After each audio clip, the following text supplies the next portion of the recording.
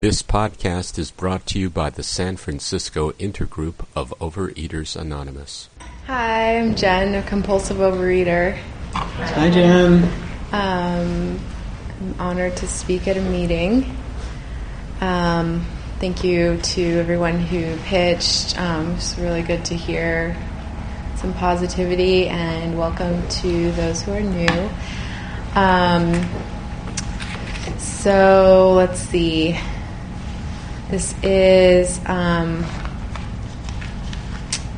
Friday. I'm just trying to get into myself a little bit here.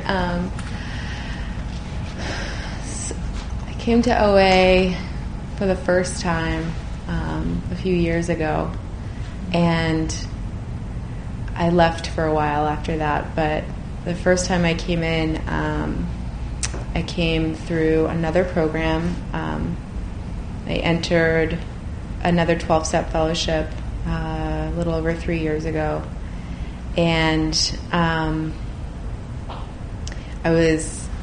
I came into OA the first time, I was deep in a cycle of bulimia, and that went on for about a year, and I don't know how or why, but those particular behaviors I didn't go back to after that. I came to OA and checked it out a little bit. Only went to the meetings for bulimics, anorexics, and compulsive exercisers. And even though I was practicing the same behaviors as the people in the rooms, I think I just wasn't ready, and I didn't stay. But I did stay in the other fellowship that I was in, and have been working the steps there, and just noticed that there was like a block to my serenity, and I just couldn't get closer to my higher power. There was just something in the way, and I just knew it was food. So I'm gonna go back to growing up and stuff. I picked up food long before any other addictions. And I don't know why. I don't have a memory of some big traumatic thing that happened, though for a long time I thought that was what was wrong with me. I thought that something had happened that I didn't remember, and that's why I couldn't be happy in my life. And just at some point I started picking up food, and I would have secretive behaviors, and I would sneak up to my room with treats, and sometimes I would get caught and would feel really ashamed and would kind of get in trouble. And the times that I didn't get caught, it was just never enough. Like no amount of things that I could smuggle up to my room was enough for me to be satisfied. I always wanted more. And my parents were concerned. I was gaining weight as a kid, and I think they were probably concerned about health, but what the message was that I understood was that if I gained weight or gained more weight or didn't lose weight or whatever, it was going to make it so that I wasn't accepted, and that was really hard for me because I didn't know how to not eat as much as I was eating. I didn't have the wherewithal to refuse seconds or not be secretive with food. So to me it was just what am I supposed to do? And the message from both my dad and my mom was, well, if you don't get this under control, things are going to be very hard for you. And so growing up, I had a growth spurt and grew up this way, and so things kind of evened out, and everyone was really excited because they didn't have to worry about it anymore. And it kind of just went like that through my life. Teenage years, my weight was up and down, and I went on my first diet when I was 16, It was a diet that I had seen my mom do, and she was always dieting, and she was supportive of the diet, and then I lost weight, and then I gained it right back, and then I found alcohol, and that made things really confusing and tricky, and then from there it just went back and forth between extreme problem with food, extreme problem with alcohol, and back and forth, and it made it so that I could never see that either of them was an issue, because there was always periods of time that I wasn't doing either one of them to excess in a way that there was a problem. And so from the outside, what that looked like is I was like a really fun-loving, like, college girl whose weight was all over the place. Like, sometimes I'd just lose like huge amounts of weight, and sometimes I'd gain huge amounts of weight. And my parents were like, I left my parents' house right when I was 18, so they had no idea what I was doing. I was getting into all kinds of sticky situations with my partying and stuff. And then one day I saw a picture of myself when I was like 21, and I was horrified at what my body looked like at the time. I was very disconnected from what I was putting in my mouth and what I thought my body looked like. And someone mentioned body dysmorphia, and that has always been an issue for me. I never know what I look like. No idea. In my head, I go back and forth between, this size, whatever size, like every day, every minute. And it's always been a really confusing thing for me. And I saw this picture, and I was like, well, we've got to do something about this. And so I went to a commercial diet program and, really abused that, and lost a bunch of weight really fast. And again, lots of positive responses. And I was like, it was one of the most depressed times in my whole life. Like, I was so isolated. I was afraid to go out, because if I wasn't by myself and totally controlling like exactly what I was eating, I was totally overeating. And like I would get around people, and suddenly like I was back where I was the person at the party, like next to the food table, and couldn't leave until I was sick. But I was like thinner than I had ever been in my whole life, and it was this very strange, very painful time in my life. And I got to a point about 6 months into that where I just couldn't do that anymore, and I just started eating again, and so my weight went back up, and I could just see like the look in my mom's eyes. She was just like, I don't know what to do. And I was like, just leave me alone. That's what you can do. And I was really angry, and I just didn't know what to do. And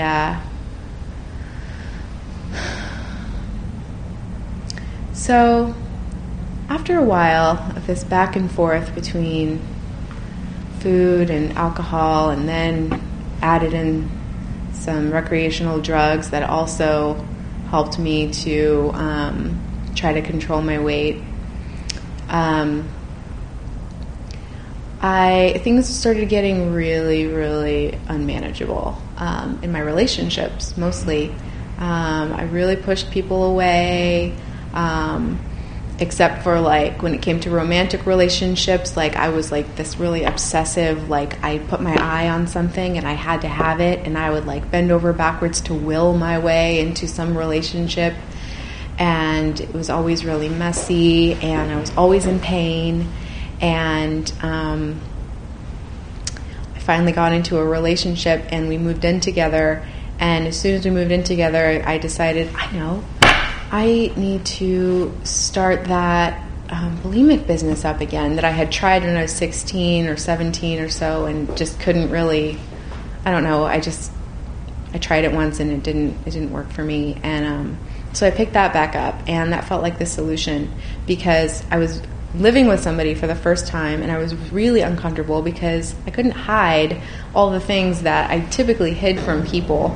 And he was there all the time, and he was always making dinners that were like ridiculous dinners, and we were always drinking, and it just felt like a party every day, and I didn't know how to not totally go overboard with food and drink. So I was really uncomfortable in my body, and for me the solution was throwing up.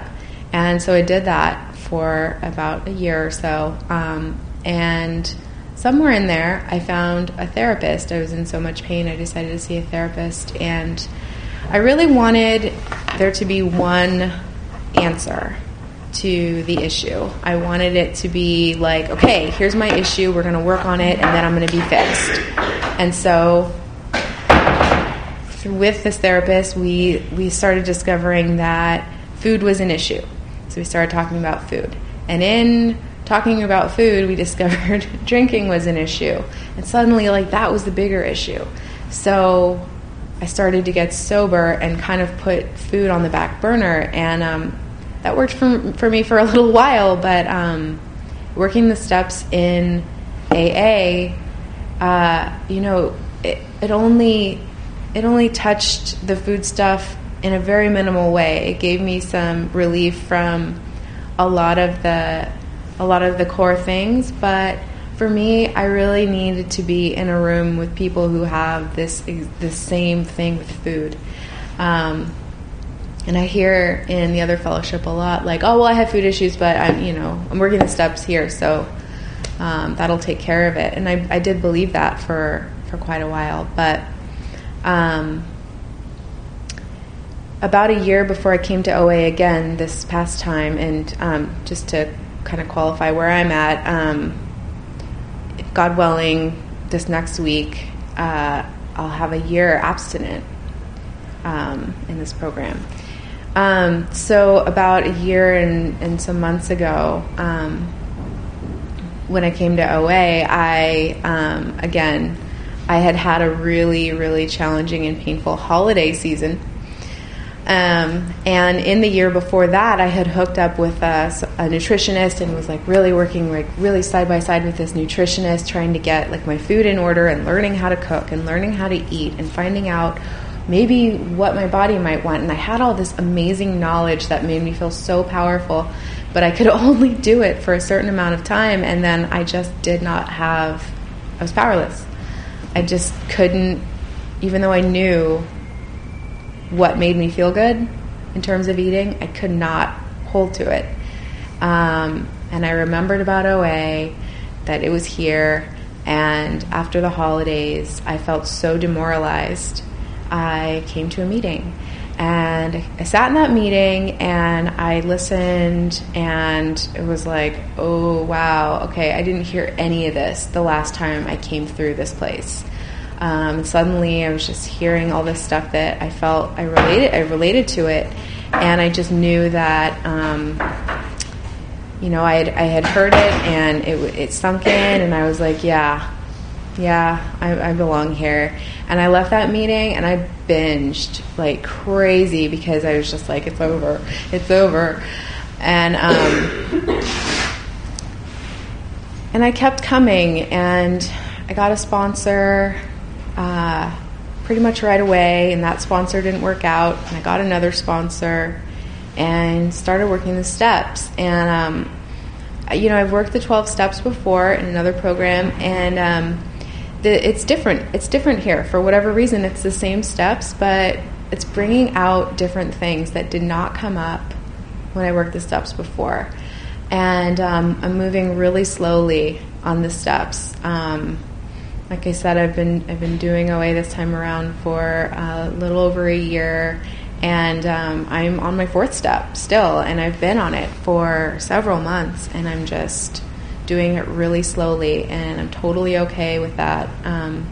I could probably speed it up a little bit, but I'm content to just move slowly and be as thorough as I can, and gentle too. So today, someone said, thank you to the person that talked about the food calling. I really relate to that, and just that feeling. And before program, I was not able to not respond. If I got an impulse, a food-related impulse, I had no defense. No defense. In my restrictive times, that was what, my eye was on the prize being some weight that I deemed acceptable. And once I got to that weight, it was great, awesome, now I can eat, finally. And if I would have an idea about I think I really need to eat that, once I had that thought, it was over. It was over. If I had the thought, it was over. And in the restrictive times of my story, I wouldn't have those thoughts really. It was really just extreme willpower over everything, and it was finite. I mean, it didn't last. How much longer do I? Yeah, so I got engaged to be married about 2 months before coming to OA this time, and it wasn't my intention to line it up that way. I know a lot of brides who, when they're getting married, are okay, and now it's time to get on the bride diet or whatever. And honestly, it was coincidental, but what I was really afraid of in the months leading up to the wedding, which was in November, I got married to my husband, I started getting really afraid that after the wedding, I wouldn't be able to do this anymore. My willingness would be gone.